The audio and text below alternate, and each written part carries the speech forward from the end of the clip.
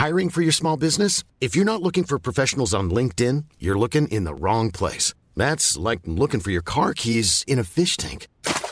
LinkedIn helps you hire professionals you can't find anywhere else, even those who aren't actively searching for a new job but might be open to the perfect role. In a given month, over 70% of LinkedIn users don't even visit other leading job sites. So start looking in the right place. With LinkedIn, you can hire professionals like a professional. Post your free job on linkedin.com/people today. Mom deserves the best, and there's no better place to shop for Mother's Day than Whole Foods Market. They're your destination for unbeatable savings, from premium gifts to show-stopping flowers and irresistible desserts. Start by saving 33% with Prime on all body care and candles. Then get a 15-stem bunch of tulips for just $9.99 each with Prime. Round out Mom's menu with festive rosé, irresistible berry chantilly cake, and more special treats. Come celebrate Mother's Day at Whole Foods Market. There's never been a faster or easier way to start your weight loss journey than with PlushCare. PlushCare accepts most insurance plans and gives you online access to board-certified physicians who can prescribe FDA-approved weight loss medications like Wegovy and Zepbound for those who qualify. Take charge of your health and speak with a board-certified physician about a weight loss plan that's right for you. Get started today at plushcare.com/weight loss. That's plushcare.com/weight loss. plushcare.com/weight loss.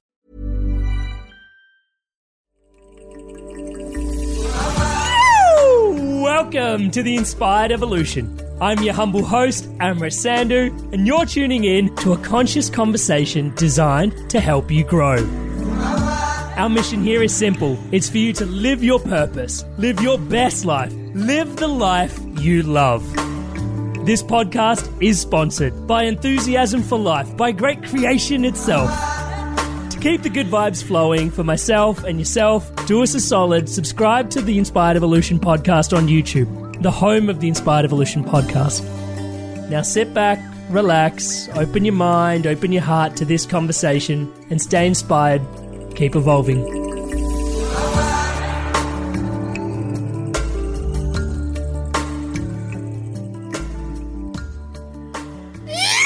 Welcome to the Inspired Evolution, and it is an epic treat to be here today. We've got with us Robin Sharma. Robin, how are you, brother? Great to be with you, Robin.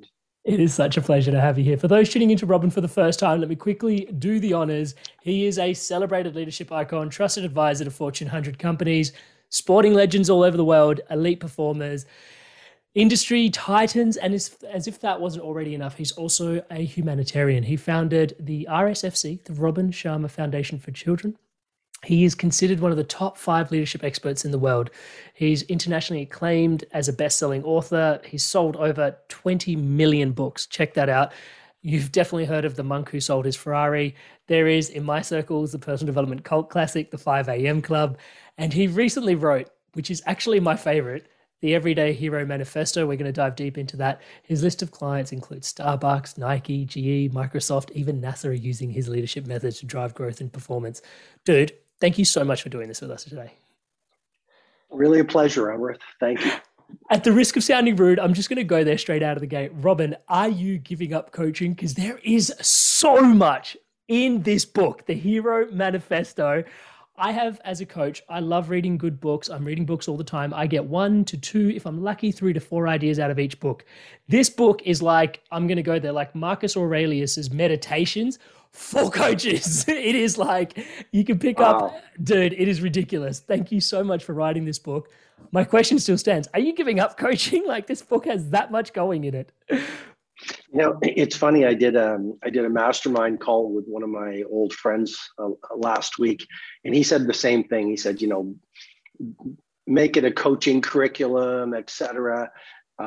But yes, I am getting away from coaching. I really love the artist life. I wrote the Everyday Hero Manifesto during 6 months of the pandemic. Mm-hmm. And I just love the routine and the simplicity and the austerity of getting back to being a writer again. Mm-hmm. And so what I tried to do with the book is just put, you know, almost everything that I've learned through life, through working with so many superstars, experiencing my tragedies and my trials. And I just, you know, basically I wanted to, in 400 pages, I wanted to put some very rich, thoughtful philosophies, methodologies, and tools that would really serve people, not only in their productivity and worldly success, but in their spiritual evolution and dealing with difficulties. So the book stands on its own and people can use it as they wish. Absolutely. And I think it covers, like you alluded to, it covers so much ground in 400 pages. And I'm not just saying that. Please do yourself a favor, check it out. I found myself, I couldn't get past certain chapters. It was like this chapter, repeat. 29, there's a chapter on peak productivity strategies. It is a gospel. Like if you are like, trust me, if you're a coach, this is everything you've ever gone out of your way to learn and then some, and you can just build your whole empire based on applying these strategies. And then there's 40 lessons that you wish you would have learned before 40. Each of those nuggets of wisdom is pure dynamite. You can literally, like I said, Marcus Aurelius Meditations, take away each one of those each morning, go and think about it. It's enough to sort of keep you going for ages. And then there's all the practicalities, like there's little parables, little stories that you can go away and unpack, whether it's on trauma, whether it's your spirituality, whether it's high performance, whether it's helping out a friend. There's so much ground that you cover in there. Thank you so much. I want to ask you a question that has always been burning in my heart ever since I've been following your work. Is there's a word often that I find, you know, we associate with the people that we respect and we look up to. And there's a word that I associate with yourself, and hopefully you're okay with me pairing this with you, is the word legacy. And I wanted to tune in and sort of see, what does legacy mean to yourself? And if so, after that, potentially, what do you think is your legacy? It's a fascinating question, Amrit. And, you know, I wrote a book about 25 years ago called Who Will Cry When You Die? And that book was very much about legacy. It was, you mentioned Marcus Aurelius in Meditations. He talks about the tongues of prosperity, not prosperity, the tongues of, what's the word? The tongues of, anyway, he speaks to the fact that, you know, so often we live our lives to be revered after we're dead. And there's a lot of talk these days about legacy. And I used to, as I suggest from the book I wrote years ago, was like, I used to really believe in it. I used to write about make your mark, you know, the old Joseph Campbell idea that, you know, to live in the hearts of those we leave behind is never to die, you know, make your mark on history. But if you look at one of the last chapters of the Everyday Hero Manifesto, and I'm sure you've read it, I actually say that don't worry about your legacy. I know. You know, I think I right. And now I think at the age I'm at, I believe legacy is a fool's sport. I believe legacy is nothing more than about, you know, the ego's chatter. Because you know, no matter how long we get to live, we will all end up as a pile of dust in an urn, maybe next to someone's little league trophies over their fireplace mantle. And the kings and queens get buried next to the unknowns. And so why worry about how you'll be remembered when you're dead? Because we will be dead. And I think it's much more important to live while you're alive. So to answer your question, I don't care about my legacy. I don't think about legacy. I encourage people not to worry about their legacy. While you are blessed to live, you know, produce your monuments if that's attractive to you. Do your spiritual growth if that's what fuels your jam. Live the life you want to live. Honor your promise and don't worry about your legacy. Thank you so much for sharing that, Brother Bear. Really, really, really appreciate that. In there's a piece that really stands tall for me is there is still the hero's journey that we are all living through. And there is such a narrative from the outside looking in. Obviously, there is so much projection in what I'm about to do, but nonetheless, I'm going to go there is from someone that's having, you know, coach, literally, you are one of the top 5, you know, advisors for performance coaches in the world. So in that perspective, like growing something so I want to use the word monumental, but something so epic, let's just call it that, the identity pieces that we all have to behold in order to grow ourselves. And there's going to be some topics in identity I want to unpick with you today. But that, and then learning to even what you've just described, to shed that Dude, the amount of work, inner work that must take. Can we just have a minute to hear about building all of that up and then surrendering all of that as well? Well, so I want to make sure I understand your question. And I think you're suggesting I built something and that requires an identity, Mhm. and then to let it go and not be concerned about legacy requires the dismantling of the Of an identity. identity. Absolutely. Yeah, that's my So, question. the first thing is, the most honest thing I'd say to you is I'm just on my journey. I don't know Mm. if I've completely dismantled my worldly identity, because Mm. that would mean shedding my ego, and that would mean I'm enlightened, and I am absolutely far from that. I'm just Mm. on my path. One thing I really believe in service. Mm. So I work to serve. I stood in Nelson Mandela's prison cell a number of years ago. My life changed. I listened to the guide who walked me into the prison cell, who had served with him for 7 years, I believe. And I said, "What was Nelson Mandela like?" And he said, "That man was a humble servant." Mm. And so, I really believe if we could be humble servants while we get to live, Mm. if we could use our days to create magic and value for people, that's a beautiful thing. So I whatever I've built, it's in the spirit of service. It's also in the spirit of honoring my craft. It's also in the spirit of seeing how far of my promise and potential I can materialize while I live. I'm not so concerned with, in the Everyday Hero Manifesto, I say, JPF, joy, peace, and freedom, is always more valuable than FFA, fame, fortune, and applause. So Mm. what I do in the world is not for FFA, fame, fortune, and applause. It's more for joy, peace, and freedom. And yes, I mean, I do try to let go. I think if you're concerned with fame, fortune, and applause as you build your brand or build your business, then your energy and your genius and your attention and your time is off the work that will actually give you the fame, fortune, and applause that so Mm. many people are seeking. Isn't that a trip, isn't it? It's like the humility that is required to be in service. And it's weird. I love even just being in service, because humility and service, they're such a good combination of words together, because in order to be in service, you've got to humble yourself. You can't be the master and be in service or be humble. Like, it's this weird sort of dynamic, right? So humble service, love that. And the key thing that I find in there is it's so challenging for the ego to wrap its head around that potentially is my path of greatest ease, path of greatest flow, potentially even my path of greatest prosperity, comes from like dropping the guard of the ego and dropping FFA and stepping more into joy, into freedom. Yeah, like that's such a, it feels so counterintuitive for the mind. Yes, I think the place where your greatest fears live is the place where your greatest freedom lies. Mm. I believe joy is our GPS. Mm. I believe instinct is so much more powerful than our intellect. Mm. So if we exercise the bravery to trust the silent whispers of our highest selves, and I know that sounds inspirational and perhaps metaphysical, but it's been truthful to me.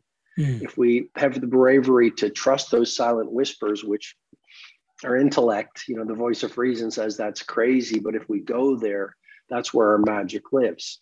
My backstory is I come from very humble beginnings, Amrit, and people didn't give me much of a chance. The second chapter of the Everyday Hero Manifesto, for the first time, details everything I've gone through and the lessons I Everything. learned from it. Yeah.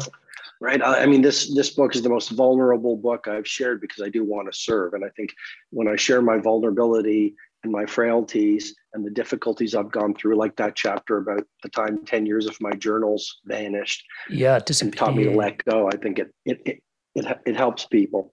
But, I come from very humble beginnings. I wasn't given much of a chance. I was discouraged a lot. Mm. I talk in that second chapter about some of the mentors who saw something in me that no one else saw. I became a litigation lawyer. I was successful in the world, but very empty within myself. Mm.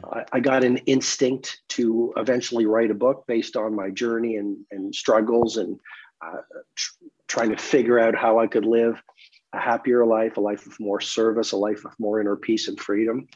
And I wrote this book that you mentioned, The Monk Who Sold His Ferrari. I self-published it. Mom was my first editor. My first seminar, 23 people attended. 21 of those people were my family members. So I just trusted my instinct, even though it made no sense to do so whatsoever. And it opened up a whole new universe that's led me down a completely different path. And I think that's really important to do, but it's hard to do. Yeah, can we talk about it being hard to do when it comes to instinct? Because I pair a lot of instinct with intuition, but it seems like in today's world, we are less inclined to be open to such said forces. It's almost like the mind takes this real precedence. It like science, it's going to be based on hard facts, the kind of gut instinct stuff. Imagine the softest sheets you've ever felt. Now imagine them getting even softer over time. That's what you'll feel with Boll & Branch's organic cotton sheets. In a recent customer survey, 96% replied that Boll & Branch sheets get softer with every wash. Start getting your best night's sleep in these sheets that get softer and softer for years to come. Try their sheets with a 30-night guarantee. Plus, get 15% off your first order at bollandbranch.com. Code BUTTERY. Exclusions apply. See site for details. Quality sleep is essential. That's why the Sleep Number Smart Bed is designed for your ever-evolving sleep needs. Need a bed that's firmer or softer on either side? Helps you sleep at a comfortable temperature? Sleep Number Smart Beds let you individualize your comfort, so you sleep better together. J.D. Power ranks Sleep Number number 1 in customer satisfaction with mattresses purchased in-store. And now, save 40% on the Sleep Number Limited Edition Smart Bed for a limited time. For J.D. Power 2023 award information, visit jdpower.com/awards. Only at Sleep Number stores or sleepnumber.com. What do you think is, like, how do we tune into it better is actually fundamentally at the heart of the question that I want to ask you. Yeah. Well, first of all, I don't know if most people are still resisting instinct, because, as you know, there's this the big quit.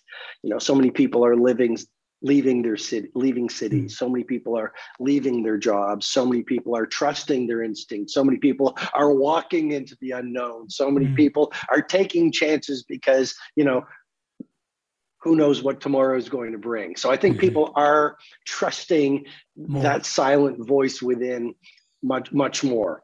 But you're absolutely right. We live in a world that trusts mathematics more than philosophy and magic.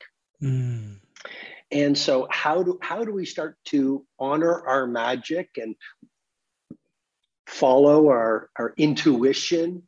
And this is not a soft subject. This is a hard subject. This is for entrepreneurs. I mean, you look at some of the greatest entrepreneurs in the world. Like, I think of Steve Jobs. He was so intuitive. He was so connected with where the world was going versus where it was. He was such a possibilitarian and visionary. But if you were to ask me, how do we hear more of who we truly are so that we can honor our promise, I'd say number one, journaling is a very powerful methodology. Before I got on with you, I journaled. Getting quiet. I call it the 3 S's: silence, solitude, and stillness. Sometimes even just getting into a room alone with a yellow pad of paper is powerful, where you just write out. Prayer is incredibly powerful. Some entrepreneurs will say, what? Like prayer? Come on, you're supposed to be a hard-hitting elite performance leadership advisor, but personally, I find every prayer is heard, and thy will be done is a very powerful prayer. Meditation is a great way to tune into your intuition as well. Nature. I mean, I for the past 25 years, almost every afternoon after work, I go on a nature walk.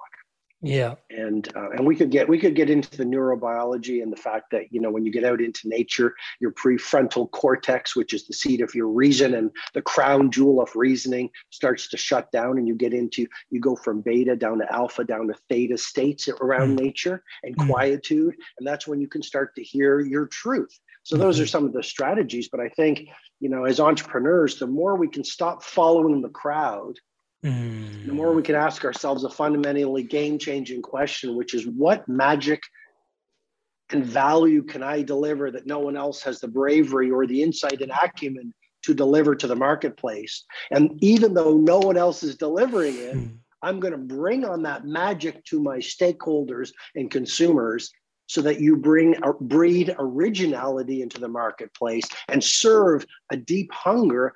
That's where your empire lies. I love that, because it speaks so much to the creative force within us, right? And it always captures me that, we are ourselves, and this is, that interesting philosophical piece that we are created in the likeness of God, and it's quite a statement. But humbly, the place where I can connect to it is like our ability to create, and we are ourselves creations. Whoa. It's like, it's a pretty big blessing to be creative. And similar to like people dialing down their intuition, you said like the big quit, I think it is really in effect. And actually, thank you for highlighting that for us, because I think more and more people are taking on creative ventures as well and exploring their creativity and saying, you know what, I've always wanted to open up that bar, or I've always wanted to try this. One of my coaching clients, she's been a tax auditor and nothing wrong with tax auditors, but pretty mundane job for 25 years.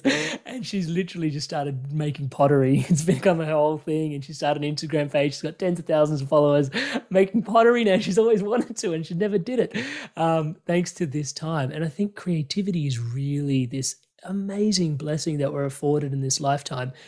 The thing I wanted to ask you about creativity is, can we have a riff on the vitality that creativity brings you into your life? When you're not being creative, you're not as healthy, right? Can you explain that to us a little? Well, absolutely. First of all, I'd say we're all artists. We are all born into genius, and then we become brainwashed and heart-washed into average. And one of the early chapters of the Everyday Hero Manifesto talks exactly about the process and explains how we can reclaim our genius. And one of the stories I share is, many years ago in ancient Thailand, there was a golden Buddha that the monks used to worship. I mean, it was this massive Buddha monument that was made of pure gold.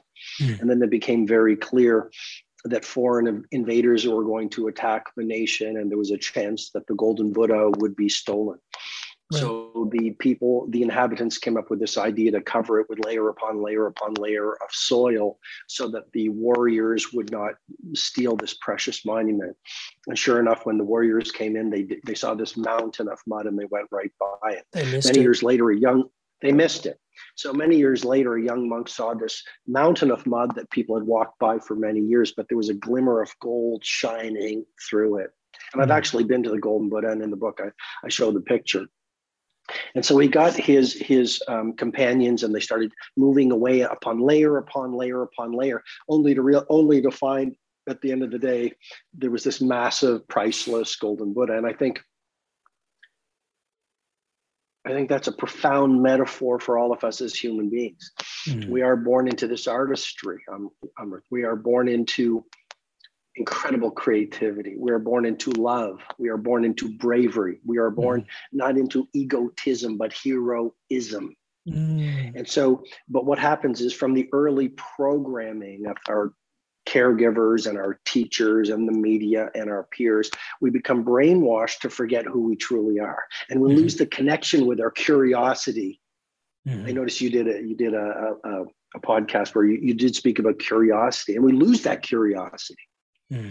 And then we wake up at 30, 40, 50, and we're saying, we're successful in the world, or maybe we're not successful in the world, but we've lost our sparkle in our eyes. We've lost our curiosity. We've lost the sense. I know you are so focused on purpose. We've lost our purpose. And so the inner work you speak of to reclaim our genius really is moving through those layers of brainwashing, hard programming, emotional trauma that have caused us to create a case or layers of mud that lie over our light, our genius, and our truth. And you're right. Once we start to move through that, through the inner work, then we get this. there's an immediate payoff. As soon as you move through some of that programming and do this healing, immediately there's more vitality. Immediately there's more creativity. Immediately there's more bravery to stand in your own skin. Immediately there's more connection with your intuition. Immediately there's more sense of yourself. Mm. Can I ask you, thank you so much for sharing that. I love your responses. I live for them. One of the questions I want to ask is, and this is a bit of well, this is one for me, maybe not so much for the audience, but is there a more nobler path potentially than actually the creativity we dive into in actually consciously creating our own life? I know I'd love for the audience, for you to share your big five, if you're okay with that, and also highlighting to the audience that family is such a big part of that for yourself as well. Like, you've been, touch wood, so successful, and but like front and center in so much of that has been your family, and just to see beauty in the everyday things. And sorry, I'm sharing your big five for you now. Pardon me. But yeah, just, like actually consciously creating our life, like just like, is there something even more noble than that? Like, I really feel like there is just so much dimensionality to that path and in that walk. Your thoughts on that, and potentially your big five, if you could share that with us as well. Sure. And first, I just want to sincerely applaud you for your great questions. I don't always get such thoughtful questions, and even for your spirit and your laugh and your smile. I mean, like Thanks, it just makes me smile. And if the world was like you, I think it'd be a much brighter place. It's just a pleasure. It's a pleasure looking at the screen and seeing you laugh. Thank you. It sort of brings tears to my eyes. It's just, it probably speaks to the inner work you've done to radiate that. Well, there's a lot of pundits and entrepreneurial gurus, and I'm in no way minimizing them at all, but their philosophy is, rise, hustle and grind. If you're not monomaniacally focused on your ambition, you're never going to get it done. And we have examples of that. I guess Steve Jobs, it looked like his whole life was his mountaintop. There's many entrepreneurial icons. Their work is their life, and that's not my experience. I believe, and I'm not saying I'm an entrepreneurial icon. I'm just saying I believe you can fulfill your ethical ambitions while also experiencing daily beauty, while enjoying the fruits of your labor, of course, while honoring your family and having amazing meals and experiences with them. I think you can be a massive success financially and in business and not lose your spirituality. As a matter of fact, grow your spirituality. As a matter of fact, you'll be even more successful if you find a cause that's higher than yourself that becomes the focus of your business. Then you don't get knocked down. You're so spiritually invested in service that when you get knocked down, you go, well, I have no choice but to continue. And your products reflect your state of love for the people you are blessed to serve. I'm going to repeat that again because it's so important. If you really fall in love with service versus egoism and what's in it for me, then your products and services, your apps, your books, your films, your whatever you sell to the marketplace, it's a testimony to the love that you have for the people that are putting food on your table. And people feel that love. So, you mentioned my big five. This is a concept I talk about in the Everyday Hero Manifesto. It's part of the peak productivity pyramid. And you said it's so powerful. It's because that's the pyramid that I've taught to the billionaires that I've been mentoring for 26 years. It shows, man. And it's helped them. It's not something I came up last week. Yeah, dude. They have told me it's been revolutionary for them. At the risk of interrupting you, like each of those concepts unto themselves is a whole coaching Bible unto its own. It's like, go away, implement this. There you go. That you could literally set an intention every year behind each one of those and just invest in your business, go that direction. It's like, there's 9 years worth of work right there in like a chapter. Anyway, Anyway, it's amazing. Please read the book. Chapter 32 or 29, I think it is. Yeah. And even my friend who I mentioned in the mastermind last week said the chapter on the 13 hidden traits of the billionaires I've mentored. He said that's a book right there. Yeah. So anyway, I think the point that we're leaning towards is the fact that, this big five concept, which I learned in South Africa. I went on a safari, and the guide said to me, we're going to go look for the big five: the lion, water buffalo, elephant, and two others. Yeah. And I went back to my hotel room that night, and I asked myself, however long I'm blessed to live, what are my big five? What are the five Mount Everest that I want to climb for the rest of my life? And and then I do my annual big five and my quarterly big five, and I explain the process on the Everyday Hero Manifesto. Mm-hmm. But part of my big five for this year, and it's been pretty steady, but it's family, it's personal mastery, and it includes beauty, because I'm an aesthete. The French have a term called aesthete, a lover of beauty. What's the point of being successful but missing out on beauty? And I think we can have it all if we learn how to. And how people will say, well, how can we have it all? One of the big keys is being masterful at weekly scheduling. It's amazing that it has to be like, when we start to think about some of those things, even like one of the most brilliant productivity tools is literally like writing lists. And it sounds so mundane, so simple. And but when you get into the art of it, it's like, holy shit, I took something that was completely in the ether and put ink to paper, and it materialized. We just stop to look at it for a second. It's actually pretty miraculous. And they're powerful. Lists are powerful. Like you said, there's a whole art to just calendaring, taking time to schedule your week. Well, vague ambitions lead to vague results. So a lot of people, you say, what are your goals for this year? What are your HVTs, high value targets? Well, I want to be healthier and I want to make more money. Those there's no precision.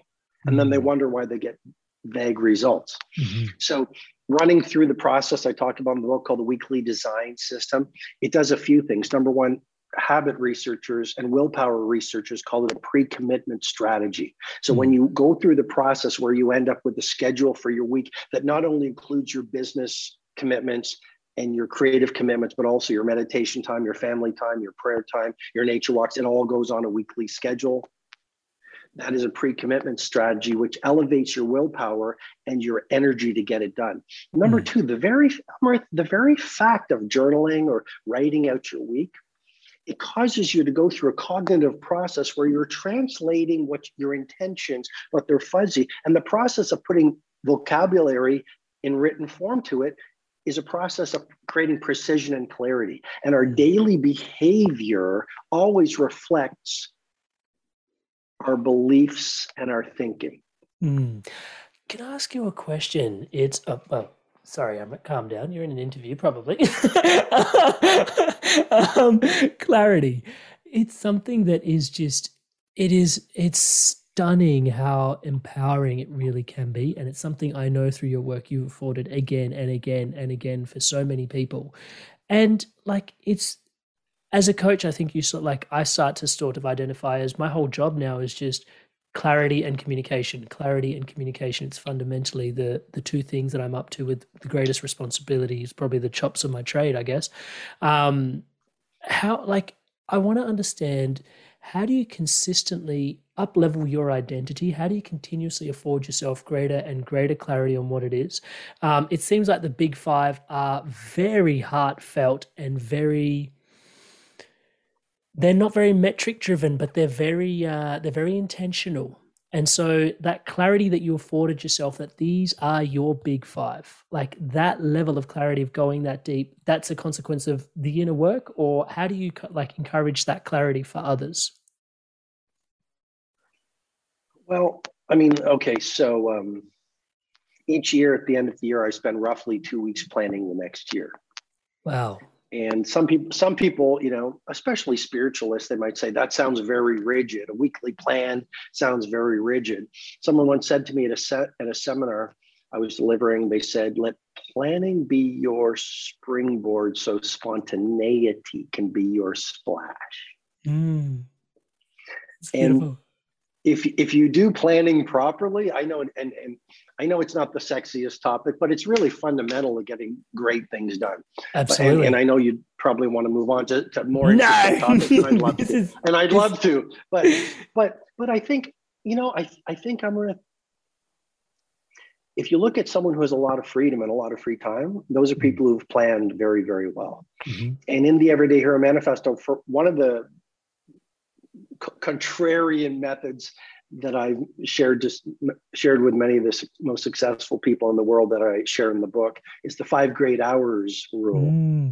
Yeah. And so if you schedule 5 great hours and you have the right ecosystem and there's no distraction, all the things that I talk about, because usually it takes someone maybe even a week to get 5 beautiful, magical, intense, genius grade hours of work done.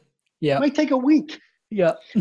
So if you learn how to do five, if you schedule 5 great hours, 8 o'clock to 2 o'clock, 5 days a week, and you turn off your devices and you get into your Menlo Park that I talk about in the book, and your tight bubble of total focus and do all that, well, then you're finished work at 2 o'clock if you're an entrepreneur.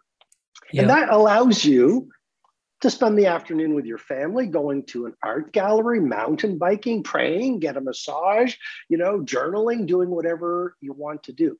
So I think being intentional and being structured is actually the DNA or the gateway into an incredible amount of freedom. I have so much free time because I schedule really, really well. And when I work, I am like a man on fire.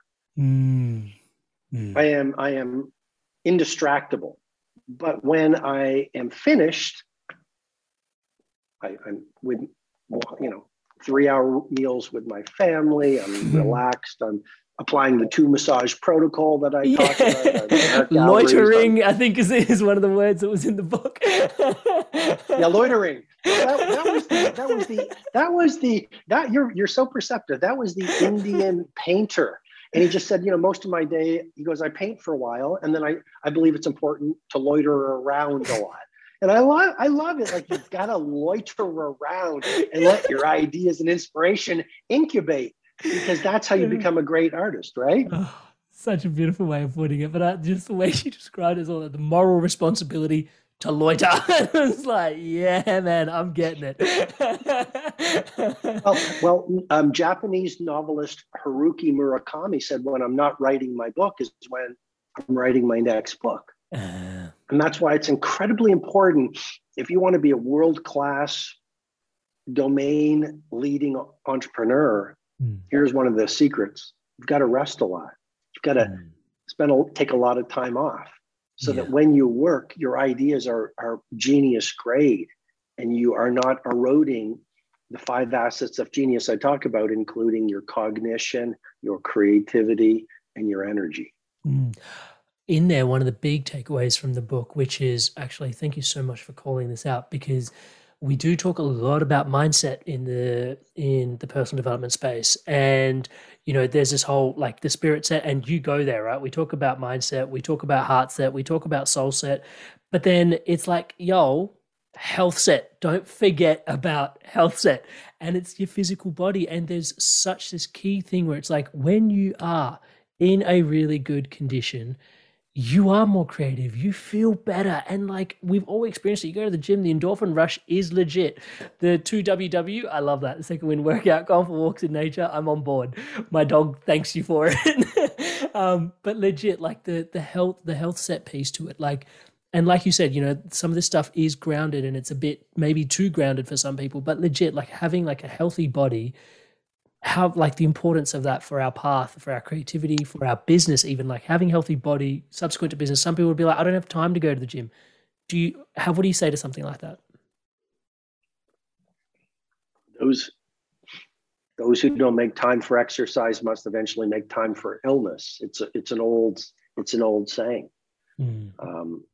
Someone handed me a piece of paper at a leadership event I delivered in Qatar. And he said, read it in your hotel room tonight. And on it, it said, health is the crown on the well person's head that only the ill person can see. So exercise will cost you a lot of time, and productivity. Death will cost you a bit more, I think. And so I'd say, and just to offer context, yes, in the personal development field, so many people talk about mindset, and everything is mindset. With all respect, I don't agree with that. I think mindset is incredibly important. Mindset is our psychology. We must purify our beliefs. So we think prosperity, so we think elite performance, so we don't live in the past. Mindset is important. But then there's a second interior empire that I talk about in the book, which is your heart set. We're not just our minds and our psychology, we're also our emotionality. If we are dealing with shame and guilt and anger and sorrow, and I'm going to make a link that not many people, that you don't hear about it very often, but if you are dealing with that emotional baggage, that is one of the biggest reasons you're not intimate with your creativity or your productivity. And then there's not only the first empire of mindset and the second of heart set, there's health set, which is our physicality. And then there's the fourth interior empire that you want to calibrate to get to world-class performance. And that's our soul set. That's just cleaning out the ego so we connect with our higher power. And if we really were connected with our higher power, we would be the greatest force in the world. And so on the health set point, you're right. If anyone who's watching wants to multiply their performance and their prosperity exponentially, one of the quickest ways to do it is hire a trainer, get you into the gym at 5 o'clock, or start running at 5 o'clock in the morning or 6 o'clock, and do sweaty exercise first thing in the morning.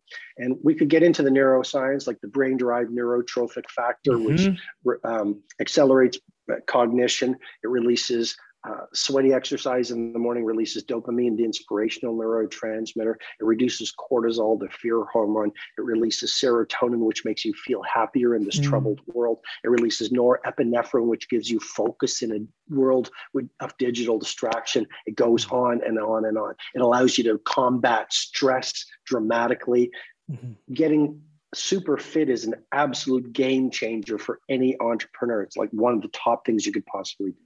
And it's so easy to implement, yet, it's not talked about. That's the thing that really got me, was 3 days a week, get someone, hire a subscription, just go. And I think that is one of the other grounded pieces in the book that I absolutely love. Now, this is going to sound a bit indulgent for those that are not on the same page, but hear me out. You prescribe 2 massages a week, but it could be anything. It doesn't have to be the massages, right? It could be anything like, hiring a personal trainer, fitness, but it's pay for it up front.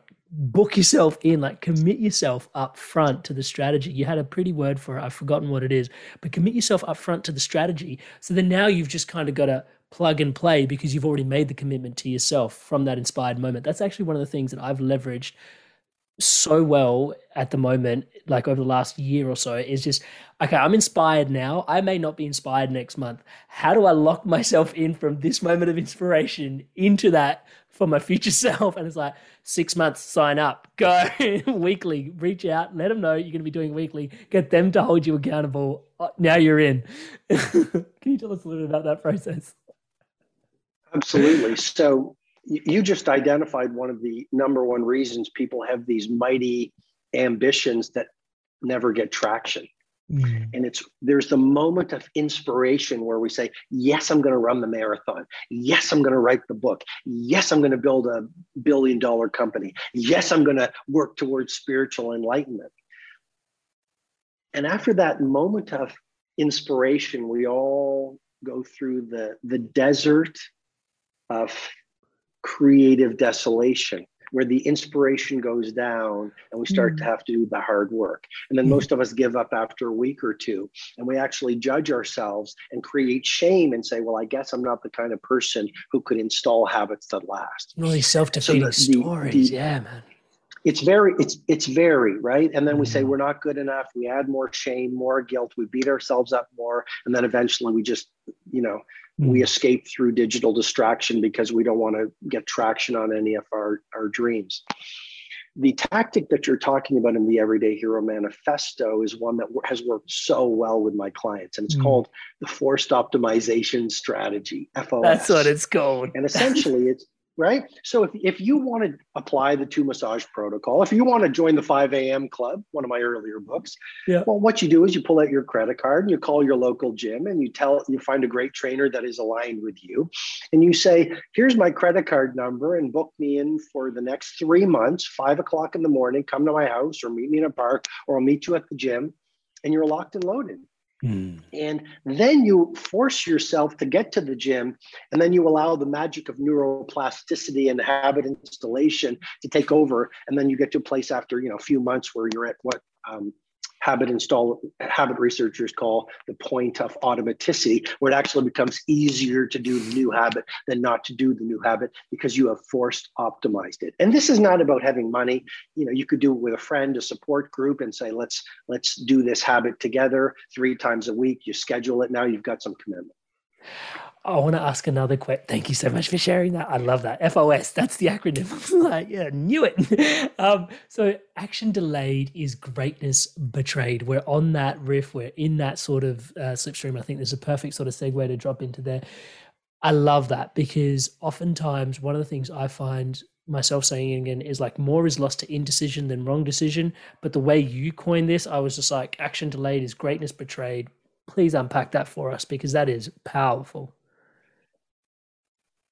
Well, in one of the later chapters, I shared the story. I was on a highway in traffic, and there was a gentleman in a convertible car, and he was, let's say elderly. And I looked at his license plate, and it was some, what did it say in the book? It was something like "make time for fun" or something like that. And I just find a lot of people, what they do is they postpone traveling. They postpone reading the great books. They postpone finding true love. They postpone building the businesses they want. They postpone their portfolio of passions until sometime in the future. And that is a great recipe for heartbreak. And, I was reading, tell me. Well, I was actually coaching someone just after having read that part of the book. And again, this is literally how it went. She had 2 daughters, and she wanted to go on this trip to Italy from the US. And she was putting this whole idea of going to Italy off. It was just like, you know what, like my daughter's 7 and 9. It's too hard. It's too hard right now. And the conversation that we ended up having was like, but I've just, been riffing on this idea out of the book, action delayed is greatness betrayed. Just stop for a sec. Like, delaying and waiting for them to get older to be able to go on a trip with you. Don't you think instilling the adventure in them early on would be such like a great experience for them, for yourself, the memories, your family? And then come full circle by the end of the call, we were booked, we were off, right? And I was like, yes, this is going to be an incredible holiday. So, but even just that, like we park things because like you said, we sort of, we get in our head about things and we sort of go, and then a million excuses appear as to why that couldn't or couldn't work, why it's a good idea, why it's not. But giving it the bandwidth to go, actually, if I do this now, it actually could be something really special. And who knows what tomorrow holds, right? Yes, I would say, our excuses are nothing more than the lies our fears have sold us. I would also say it's too hard is the war cry of a heart that will be broken by regret at the end of a life. So, if we recite our excuses, it's too hard. And I'm aware of the context in the world right now. Not everyone can travel. There's all these restrictions for many countries, et cetera, et cetera. But I think the larger point that we're discussing is we recite our excuses so many times that we actually seduce ourselves to think they're true. And it's too hard. It's such a common one. It's too hard to take little kids to Italy. I mean, what I have witnessed is there's so many people that do not take the trip of a lifetime until they're too old to do it, and then they're too old to enjoy it. And so I think you're right about let's not postpone things. But you talk about indecision, and I want to make a little nuance that is kind of unorthodox because right, yes, in the book I say action betrayed or action postponed is genius betrayed, delayed. Yeah. Right. Okay. And I subscribe to that. Having said that, here's the nuance. There are periods of our lives where we are not meant to do anything. There are periods of our lives where we are meant.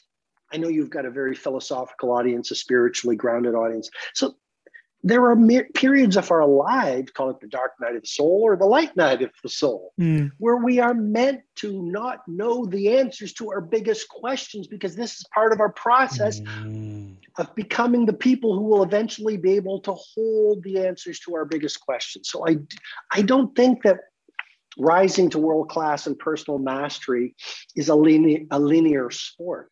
There are times in my life where I'm an elite performer, where I am like running all my rituals. I am getting up at 4:15 in the morning, et cetera, uber productive, et cetera. And then, then I go into, after, like, for example, I spent 16 months writing the Everyday Hero Manifesto. I gave my heart and soul to it. You saw what I put into it. Now I'm in a place where it's a bit, it's like, it's a different routine. It's a different season.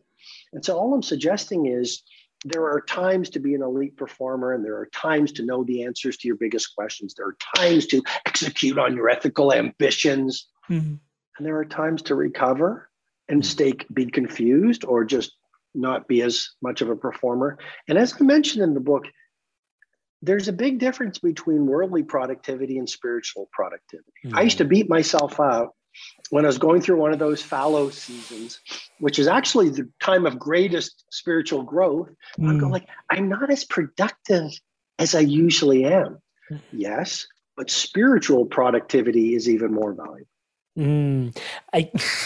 I love that. I feel like almost like we're like a condor. Like there's the philosophical conversation that we ground, and then we could take back off, and then we ground. And so at the inspiration to sort of go back up into the conversation philosophically, the conversation is potentially around us developing more acceptance for the seasons that we go through, without having to place the expectations of our ego and infusing that into it. And I see this a lot, pummeling ourselves with our expectations, man. It is such a thing I've witnessed. There's a way that there's a phrase that you wrote in the book that I actually wrote down in my journal. Having faith larger than fears. Is that one of the places we can gain more acceptance? Can you potentially provide some advice in terms of how to accept the seasons of our lives a little bit more? I know it's super philosophical, but please. No, I love it. It's a fantastic question, and I'm smiling because life will break you down until you eventually learn to accept the seasons. How do you get there? How have I got there? And I still have a long way to go. How have I got to acceptance? Suffering.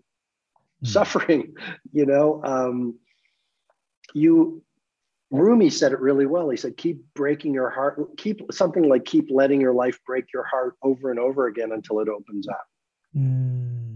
So through struggles and kicking and screaming against where the muse and my higher power was leading me, I'm learning more and more to be at peace with the seasons. I call them in my methodology the twin cycles of elite performance. There is the high excellence cycle, when you are firing on all cylinders and running your protocols and uber productive in the world and breeding your genius into the marketplace. And then if you trust the muse or your higher power, there's often a period of incubation and recovery and rest and transformation. And if you can actually have the power, it's not weak. This conversation, sometimes people apologize. Sorry to be philosophical. This is the heavyweight conversation. And if you can go into those, right? If you can go into those deep recovery cycles, those are the cycles that not only allow you to heal and release the lower vibration and heal the trauma and release the guilt and the shame and the ego. But what's the result of that? It's not only you wake up and evolve, but what would that do to your work? See, people often, there's no connection between spiritual healing and elite performance and entrepreneurial success. I know you get it. You evangelize it. But as you heal and become more honest, more brave, more connected to your higher power, more trusting of your own unique creativity, more intimate with your own gifts and your talents, then you go out in the world and every product you create, every teammate you mentor, every client you connect with, everything that you do reflects your whole new level of authentic power versus worldly power. The more intimate you become with your magic, we all have magic, the more magic you can shine into your marketplace. And the marketplace pays handsomely for magicians. I love the way you put that. And I was smiling because I was literally, it was my 11-year anniversary actually yesterday. And we were sitting at dinner and we were having this really interesting conversation about this one year where my wife took a sabbatical and she traveled the world, and I joined her a little bit on the sabbatical for the initial part, and then I came home. But in many ways, it was a sabbatical for myself as well, because how often are you 6 years in a partnership, and all of a sudden you become very one in a family, and then all of a sudden you're like your own energy, and you start realizing, oh, holy shit, I am the messy one. And certain things like this. I was always blaming her. And then realizing, actually, no, I'm the one that's really good at nurturing relationships. She's really good at sparking them, and like all these little bits and pieces dropped in. But that was actually the year the Inspired Evolution was birthed. It was the year she connected to the guitar and music as like a whole piece for her. And taking that time off, like exactly, and that's why I was just smiling ear to ear, because we were literally having this conversation about how important it was to take that year off. And just, we were so afraid. We were having literally an existential crisis when this happened, right? But when that year off gave us so much in terms of its bounty, touch wood, that, you know, the whole idea that you're prescribing to, which you're sharing with us, which is, hey, take some time to rest, you know, that spiritual, like allowing things to settle, let the dust settle, shake the cobwebs off, and the things that'll be inspired to grow. I'm still running on the fumes of the Inspired Evolution, like touch wood, blessings, you know. And it all came from taking that a little bit of time off and taking a little bit of recovery time to sort of let the things settle, to sort of see what wants to be birthed. So before I let you go, go on. Sorry. Yeah, I was just reflecting on what you said. And last Friday, I took my son to see Michelangelo's David. Oh. And in Gallery Academia. Yeah. And you probably know the story, but right next to David in the gallery, you know, what probably the most famous sculpture in the world, a genuine masterpiece. Yeah. There's a little panel that explains that Michelangelo took a discarded piece of marble. No one wanted the piece of marble. And he was permitted to use it to create David, which is just it'll make you cry the first time you see it. It's so beautiful. And all I'm saying is, I think one of the snares that a lot of entrepreneurs fall into is they're so busy being productive that they're pushing 1,000 mediocrities out in the marketplace. I think it's much wiser to slow things down and push one masterwork into the world. All it takes is for one of your listeners or viewers to push one Michelangelo's David into the world to be iconic.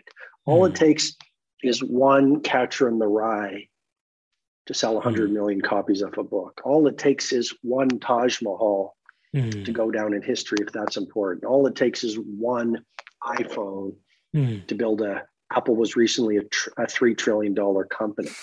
And so I think that discipline comes in the rest.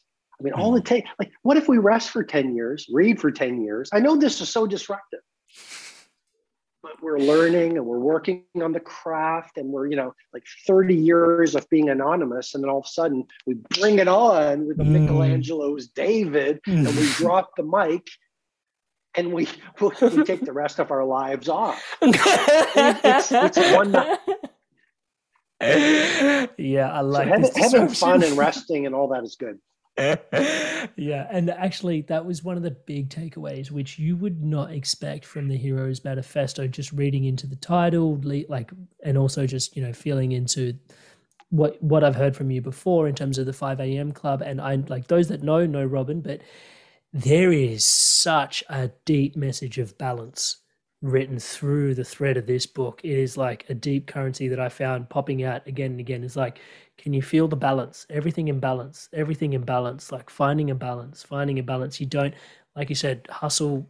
There's this conversation, and one of the things that I fascinate the most about is when I'm on purpose, it's like who I'm being and who I'm becoming are intrinsically both equally as rewarding, where I'm not having to do any trades. It's this thing that lights me up like a Christmas tree. And that's what I just pray for everybody that tunes into the Inspired Evolution. And that's the coaching and the whole path. It's like, if I can be who I am, like right now, having this conversation with you, I'm having the best time of my life, right? Touch wood. And then who I'm becoming is potentially the ability to have all the wisdoms and insights and lessons that I'm learning from this conversation, and hoping to have more conversations such as this with you in the future as well. It's enabling that as well. It's incredible, right? And that is like a life on purpose, and just what it does for that, it just completely blows me away. And that is so different from a life of hustle and out of balance and just push, trying to go for many mediocre outcomes and just trying to do something that you absolutely love and putting out that masterpiece that you're alluding to. I totally hear you. I agree. Robin, I am conscious of your time, but honestly, before I let you go, I just got to ask one last little question I ask everybody that jumps on the show. Sure. It's the last question is inspired evolution. When you hear this phrase, what does it mean for potentially yourself, for humanity, for the planet, for life in general? What do you hear? What do you feel when you feel inspired evolution? What is your inspired evolution? Well, what the phrase means to me, the name of the title of your podcast, it's just two words, as simple as that sounds. And it speaks to something incredibly important, which is, first of all, you cannot inspire the world if you're de-inspired yourself. So it's protect your inspiration and the sparkle in your eye at all costs. And the second part of it is evolution, which is NSI, never stop improving. I was reading an online newspaper, and in the comments section, the poster was knocking self-improvement. And it made me think, first of all, I believe that person has a bias, but secondly, hasn't civilization advanced because of people who wanted to honor their promise? I mean, self-improvement is one of the deepest instincts of the human heart, if we hear it. And so inspired evolution is, number one, protect your inspiration at all costs, especially in this very troubled yet still beautiful world that we live in. And then secondly, evolution, it's when it's easy, when it's hard, when it's sunny, when it's dark, when it's dangerous, when it's safe, keep on inspiring, keep on evolving. Robin, thank you so much for sharing that. And honestly, thank you so much for your time, your presence, your energy here today. And I know it's not just today's conversation that informs this conversation that we've had. It is literally a lifetime's of work, which, again, just reminding you guys tuning into the podcast, please check out the book. Like, The Hero Manifesto is legitimately one of the best books I've ever read. For those of you, especially that are coaches, that are into self-improvement in a really big way, this is, without a doubt, Marcus Aurelius' Meditations for Self-Improvement in Today's Age. It is a Bible for people like yourself and myself. We can glean so much insights. It'll keep you going for years. You can pick it up at any point in time. There's so much to pick up from it. I will stop talking about it only after you go download it. Link is in the show notes below. Robin, thank you so much for doing this. Pleasure, Amrit. I've really enjoyed the conversation. Thank you so much for tuning into this amazing episode of The Inspired Evolution. Without you, the Inspired Evolution Tribe, this podcast would not be what it is today. Thank you so much for your love and your support. Thank you so much for being so inspired to evolve. It's truly inspiring. If you haven't already done so, please subscribe to The Inspired Evolution on YouTube, the home of The Inspired Evolution's video podcast. We release inspiring conversations such as this every week, along with guided meditations and empowering insights, all designed to help you grow and evolve. Honestly, your subscription on YouTube to the channel helps us out a great deal. And one of the other benefits, if you're having any insights or shifts from these episodes that you want to chat about, or if you'd like to leave myself or the guest a message, please do so in the comments on YouTube. I truly look forward to hearing from you. And as always, Tribe, remember to stay inspired and keep evolving.